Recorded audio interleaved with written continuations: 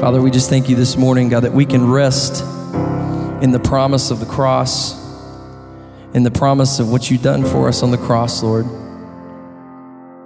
God, we're thankful that there is an assurance there, Lord, that when we know you, God, the peace that rests there within us, Lord, because, God, that what you put there. God, we're so thankful for what you've done. God, we're thankful for your presence. We're thankful that we're able to gather as your church body and worship you. And we pray that as we lifted you up this morning, God, that you were honored and you were glorified in it. And God, we ask that you'd speak to our hearts this morning as we hear your word. God, we just ask these things in Jesus' name. Amen. All right, let's say together, the Word of God, the Spirit of God, the people of God are all we need, and we need each desperately. Amen. Hopefully that's becoming part of your walk, that you're realizing as time goes by that those priorities is what carries us through. His Word, His Spirit, and His people ministering and being His hands, His feet, His ears, and being His vessel of blessing. We need God's people. You probably have a few friends that once again have another reason why they're not open to hearing about Jesus, the gospel, the good news. News media, comedians alike, love it when a preacher sends out on television or social media that God has told him that he needs a $54 million jet so that he can go preach. Now, let me give you how I think is a good way to handle that. First of all, if the Lord did indeed tell him that, that's God's business. And God has more than $54 million. And if God has indeed told him and others that, then He'll provide it and it will be used for what God wants. If God has not told him that, then God will deal with him with that. And that'll happen. That will just take place. Now, here's something else that you can share with your friends. This is the truth. This is the skinny. 90% of all gospel preachers today went to church. They either walked, they rode a bicycle, they took public transportation, they drove an older vehicle, some drove a new vehicle. But clearly, 99.9% of all gospel preachers do not ride in jets. Now, when they do ride in a jet, normally they're stuck back in coach. Most gospel preachers ride coach. Those who are blessed by some real loving church members might got a bump up to premium economy because of the graciousness, and this preacher really enjoys premium economy, so think about that when you have a few extra dollars. And if you've really been blessed by some faithful givers and they just want to say thank you to the preacher for his preaching ministry and they're thankful for the thoughts, business class would be just wonderful, especially on the sardine trip to Cambodia. Just a few thoughts. Now, just share with your friends. Most preachers are pastoring a church with less than 100 people. 90% of all the churches in America have under 100 people in attendance. Most of the preachers are struggling to make ends meet. That's the truth. There are a few that are in larger churches that have large houses and large budgets, and their income makes them one of the 1%ers. But most of the gospel preachers, I would be willing to say 99% of all the gospel preachers in the world are not like that. And so you can help filter some of the misinformation that people have because they all think that all preachers are like that. And it's just not the truth. It's not the truth. But the news media and the comedians never talk to that guy. They never talk to the pastor that's at the church in Wink, Texas. You know, the guy that's pastoring today in Van Horn, or the lucky one that gets to pastor in Aledo today. All right, they never call me for information. I wonder why. All right, 1 Samuel chapter 28. Moving along. Now, primarily we're talking about King David, but you've got to add Saul in the mix. The lessons that Saul provides for us, they're too valuable to skip over. And so 1 Samuel 28 is one of those good ones, I think. It says in verse 1, about that time the Philistines mustered their armies for another war with Israel. Over and over and over. It never ends. The Philistines and Israel. It never ends. The Palestinians in Israel. The Jordanians in Israel. The Egyptians in Israel. Still goes on today. And so once again, it just says, about that time, the Philistines mustered their armies for another war with Israel. King Achish told David, remember, David is with the Philistines now because he believed it's the very best thing he can do, and this protects him from Saul. He says to him, you and your men will be expected to join me in battle. Remember, this is against his own people. And David agrees and says, very well, now you will see for yourself what we can do. He's very proud of his 600 men, his special forces that have been trained and guided by him. Now, it repeats. Now, remember we said when Samuel died, there was not much else about him in Scripture. And here's one of those brief times that he is mentioned again. Meanwhile, Samuel had died, and all Israel had mourned for him. He was buried in Ramah, his hometown. So, not much again. Now, look what it says in the next part of verse 3. And Saul had banned from the land of Israel all mediums, necromancers, and those who consult the spirits of the dead. So, all the tarot card readers, all the mind readers, all those future tellers that are lined up in different places, Saul gathered them all together and he got rid of them. He sent them away. He said, we're not going to allow anyone to speak to the dead in Israel, and they got rid of them all. That's a very good thing to do. Okay? Very good thing. Astrology and all those other things, it's a very good thing to stay away from. It says in verse 4, the Philistines set up their camp at Shunem, and Saul gathered all the army of Israel and camped in Gilboa. When Saul saw the vast Philistine army, he became frantic with fear. Frantic with fear. You ever seen frantic with fear? You ever had fear that's frantic? I mean, just overwhelmed with fear, controlled by fear. It's like you're just carried away with fear and you can't reach out there and pull it back. Well, that's how Saul is. Saul is out of control with fear when he sees the Philistine army. Oh no, what are we going to do? This is the end. We won't survive. We won't make it. Nothing is going to work out. Then it says, he asked the Lord what he should do. So that's Saul. He asked the Lord what he should do, but the Lord refused to answer him. The Lord heard him, but he refused to answer him, either by dreams or by sacred lots or by the prophets. So all the medians that Saul had, that he could gain insight from the Lord, have now completely been removed from Saul. He has no line to God.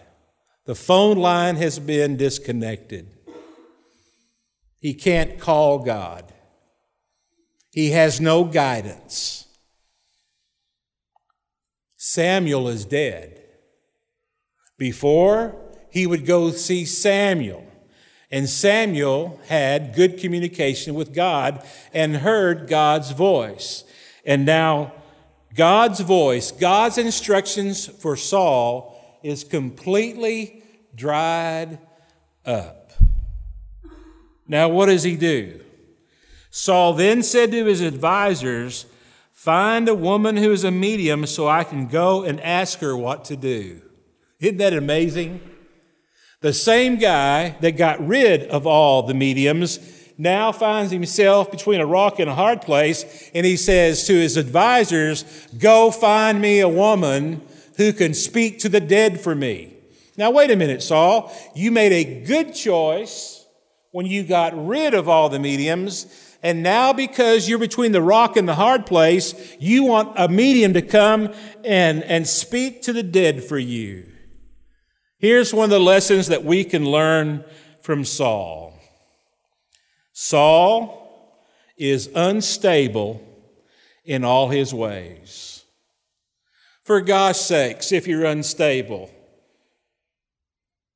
come to terms with that. Realize you're unstable. Realize that the decisions you make are as far away from reason and reasonableness as Saul makes. Think about it. Get rid of all the mediums.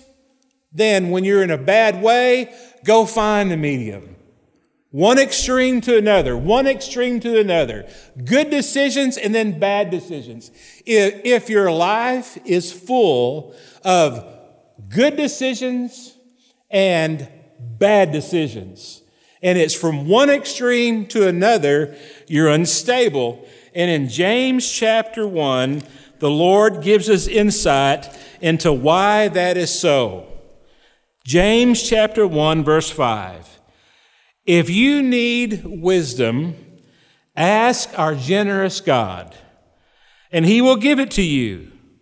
Now, the wisdom would keep Saul from going from one extreme to another, a good choice to a bad choice.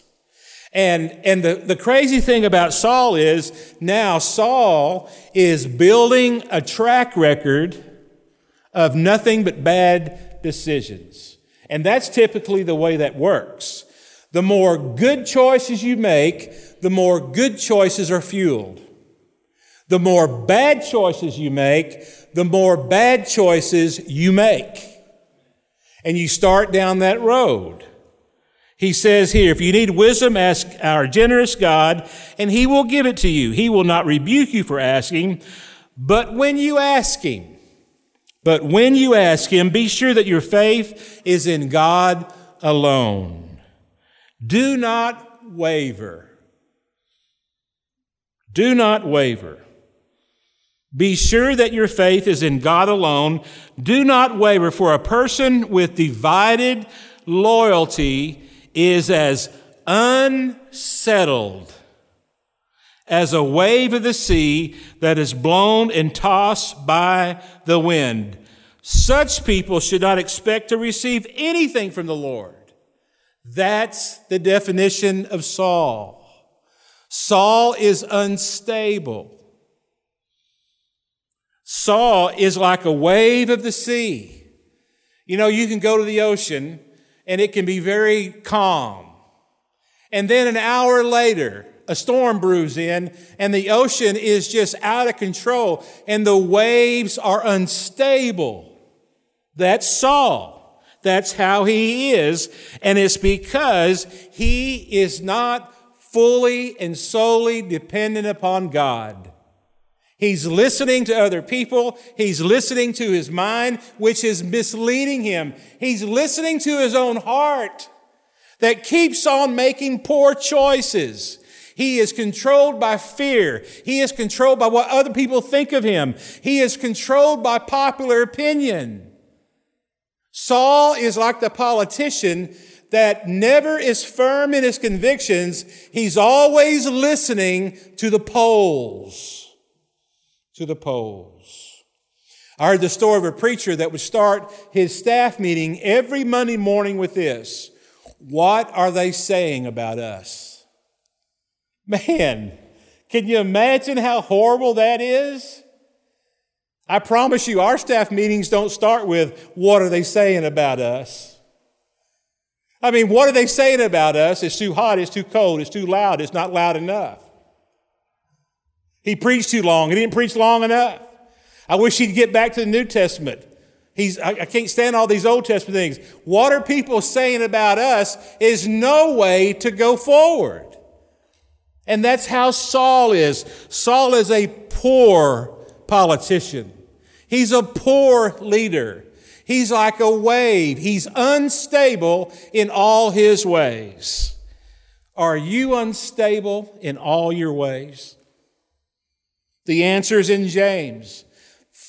Fully, with all of you, believe God, trust God, be obedient to God, and the pattern of instability, the pattern of being unsettled, the pattern of making poor choice after poor choice will be changed. But Saul is unstable in all his ways. Now, in this verse of Scripture, we also see that Saul finds himself separated from God. Verse 6. He asked the Lord what he should do, but the Lord refused to answer him. He heard him, but he refused to answer him. Now, the reason why the Lord refused to listen to him is because of his sin, because of his disobedience. We're going to read that in just a moment. But he's cut off. He's separated from God. Now, people who are unbelievers, people who are dead in their sin, people that are lost without faith in Christ, they are separated from God in relationship. They do not have a relationship with God. Also, believers, people that have been saved, people that know Him, part of God's family, have eternal life, they are also separated from God when disobedient, when they are in sin. But it's not relationship that they're separated from, but it's fellowship that they're separated from. God refuses to hear when we are unstable in all our ways. God refuses to hear, it's clearly in His Word, when His people are not confessing their sin, they're not repentant, they're living the way they want to live, and they're not concerned with God. Separated because of disobedience and sin.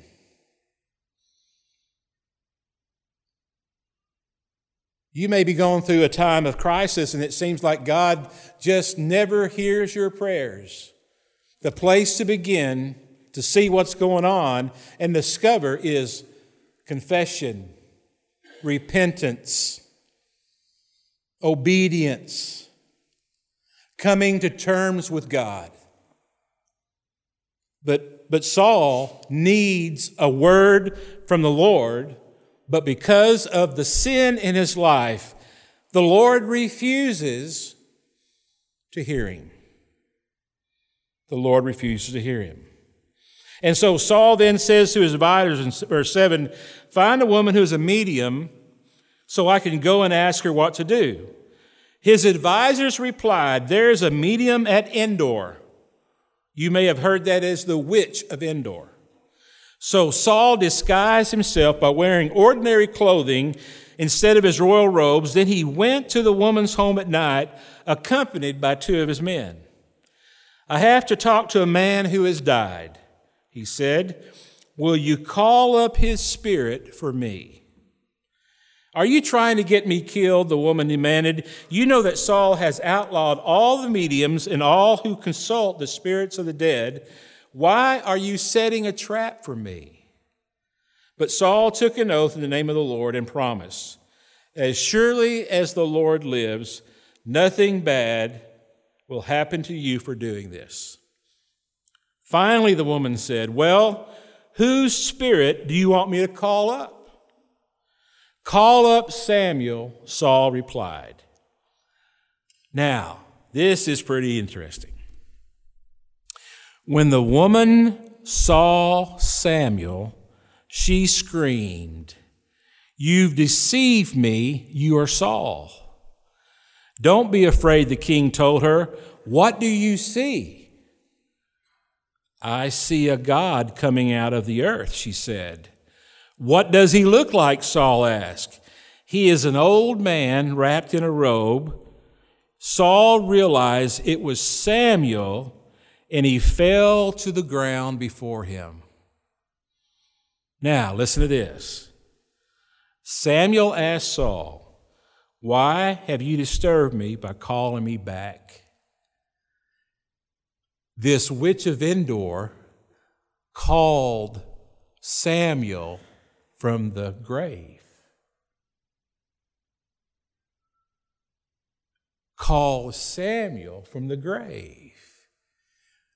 Now, it is the mindset of many, many believers that Ouija boards are harmless, that tarot cards are harmless, that going and viewing an astrologer and hearing your forecast is harmless, that entertaining these mystical things are harmless. Nothing to it. Just a little fun, just a little help. Read your horoscope every day. Nothing wrong with that. It's just someone's words. Well, it says here that this woman contacted Samuel from the dead.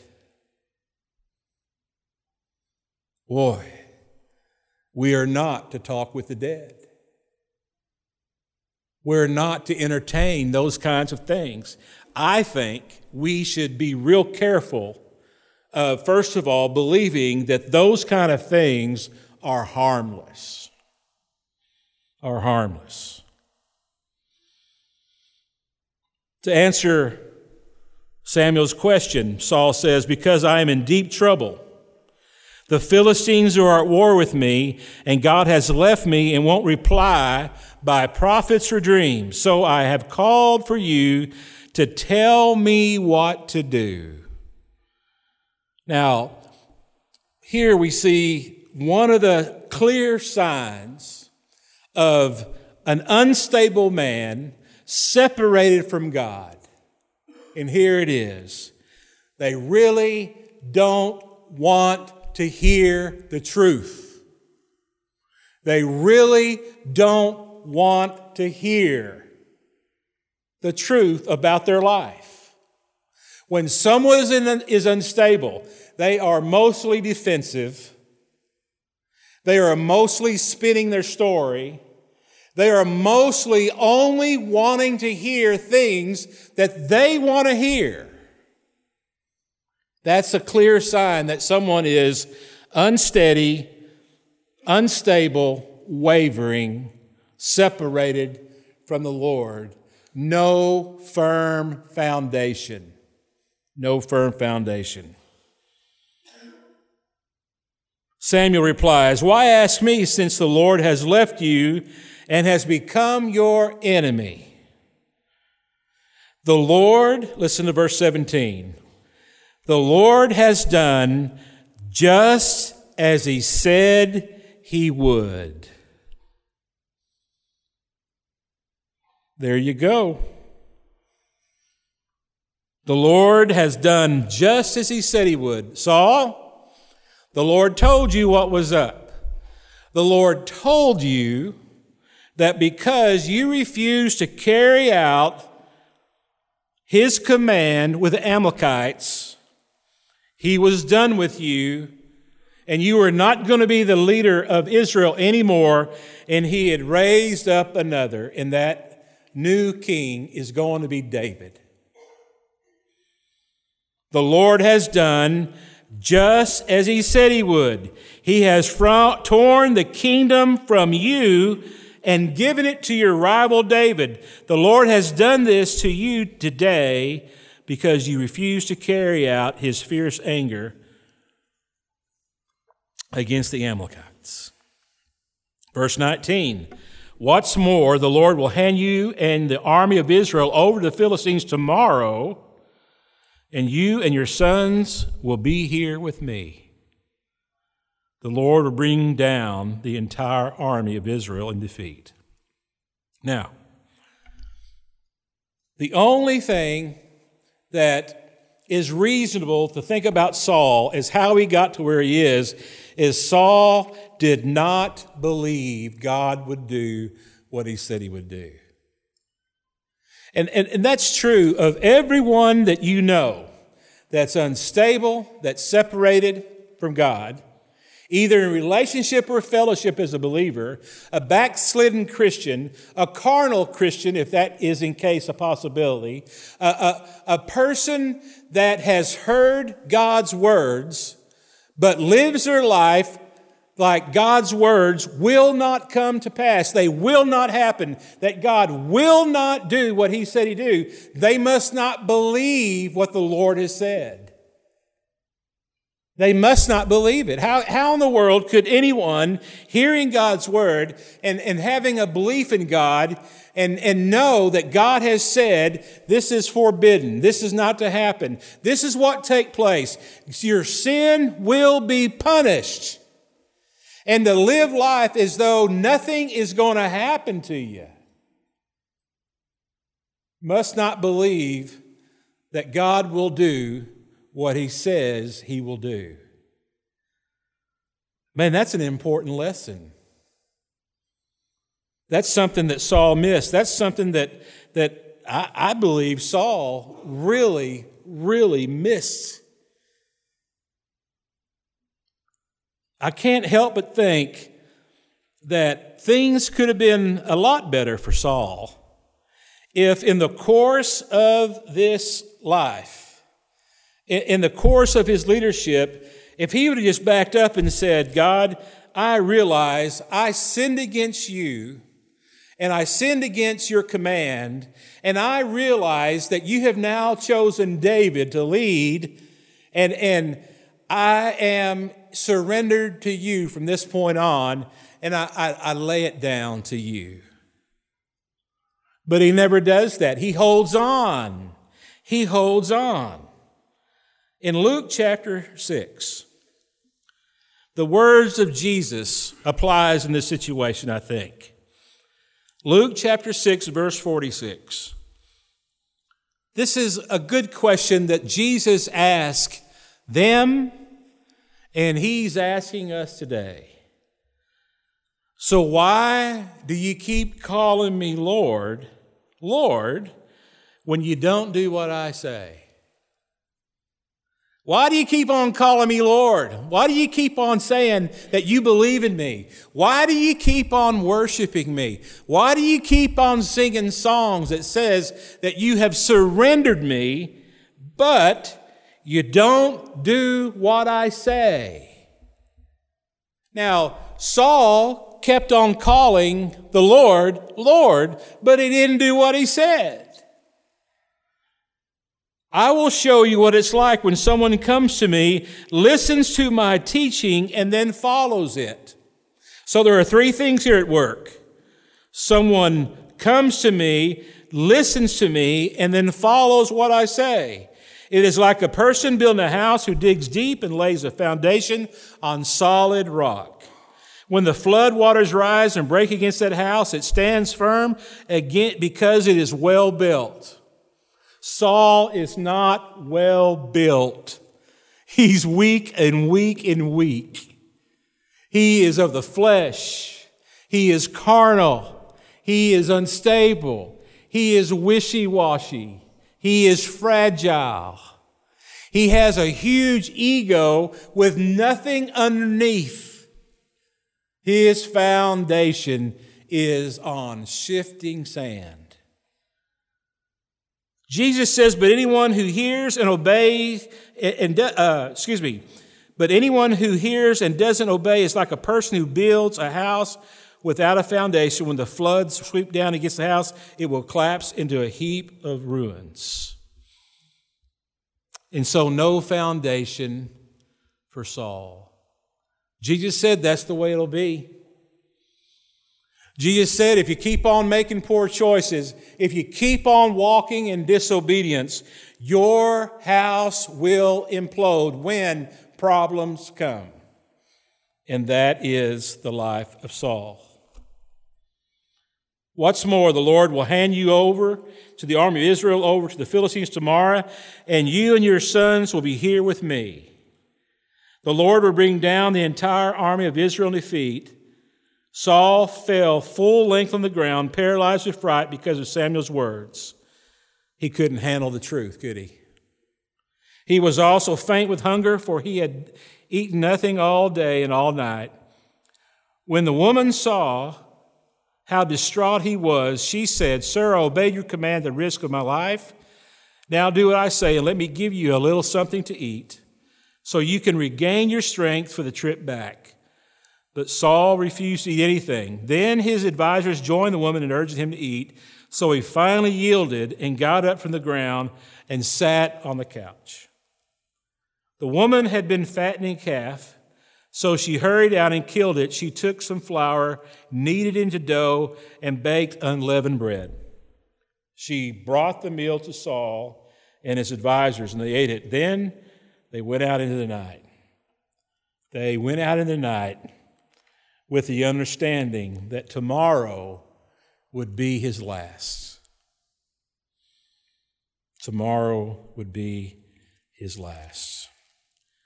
Now, I think that it's a good lesson for us to heed today that Saul was unstable in all his ways. And we need to ask ourselves, are we unstable? Correction needs to be made. Repentance needs to happen. I think it's a good lesson for us to see that Saul is separated from the Lord because of his sin and disobedience. You need to ask yourself, am I separated from the Lord? Am I separated from the Lord for salvation, for relationship? Am I separated from Him? Do I not have fellowship with Him because of my sin and my disobedience? I think that we can learn from Saul that he was on real fragile ground, a weak foundation, because he didn't do what the Lord said. He didn't believe the Lord would do what He said. And he was caught into a religious system of calling Him Lord and not doing what He says. But when you see all of Saul's life and you pull it together, there's one thing I think is really clear, and it shouts the loudest to me. Saul is more concerned with holding on to his reign as king than he is with eternity. With eternity. In Matthew chapter 16, Jesus said, beginning in verse 24, "If any of you wants to be my follower, you must turn from your selfish ways, take up your cross, and follow me." Look in verse 25. If you try to hang on to your life, that's what Saul has done. That's who Saul is. That's why his ego was so strong. He was holding on to his life. If you try to hang on to your life, you will lose it. But if you give up your life for my sake, you will save it. Saul was holding on to his life. He was holding on to his destiny. He was holding on to his legacy. He was protecting his turf. You have heard leaders say, "I did not make these decisions because I wanted to protect my legacy. I did not do the right thing in this particular situation because I knew what the fallout would be.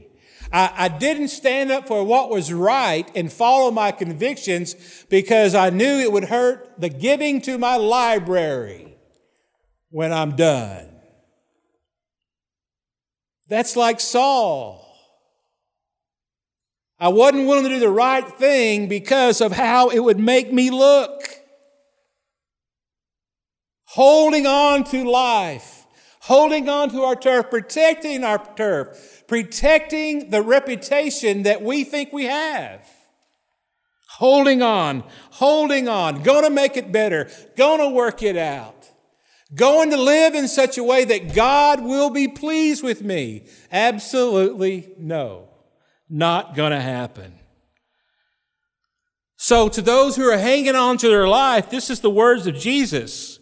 If you try to hang on to your life, you will lose it. But if you give up your life for my sake, you will save it. And Saul, listen, Saul.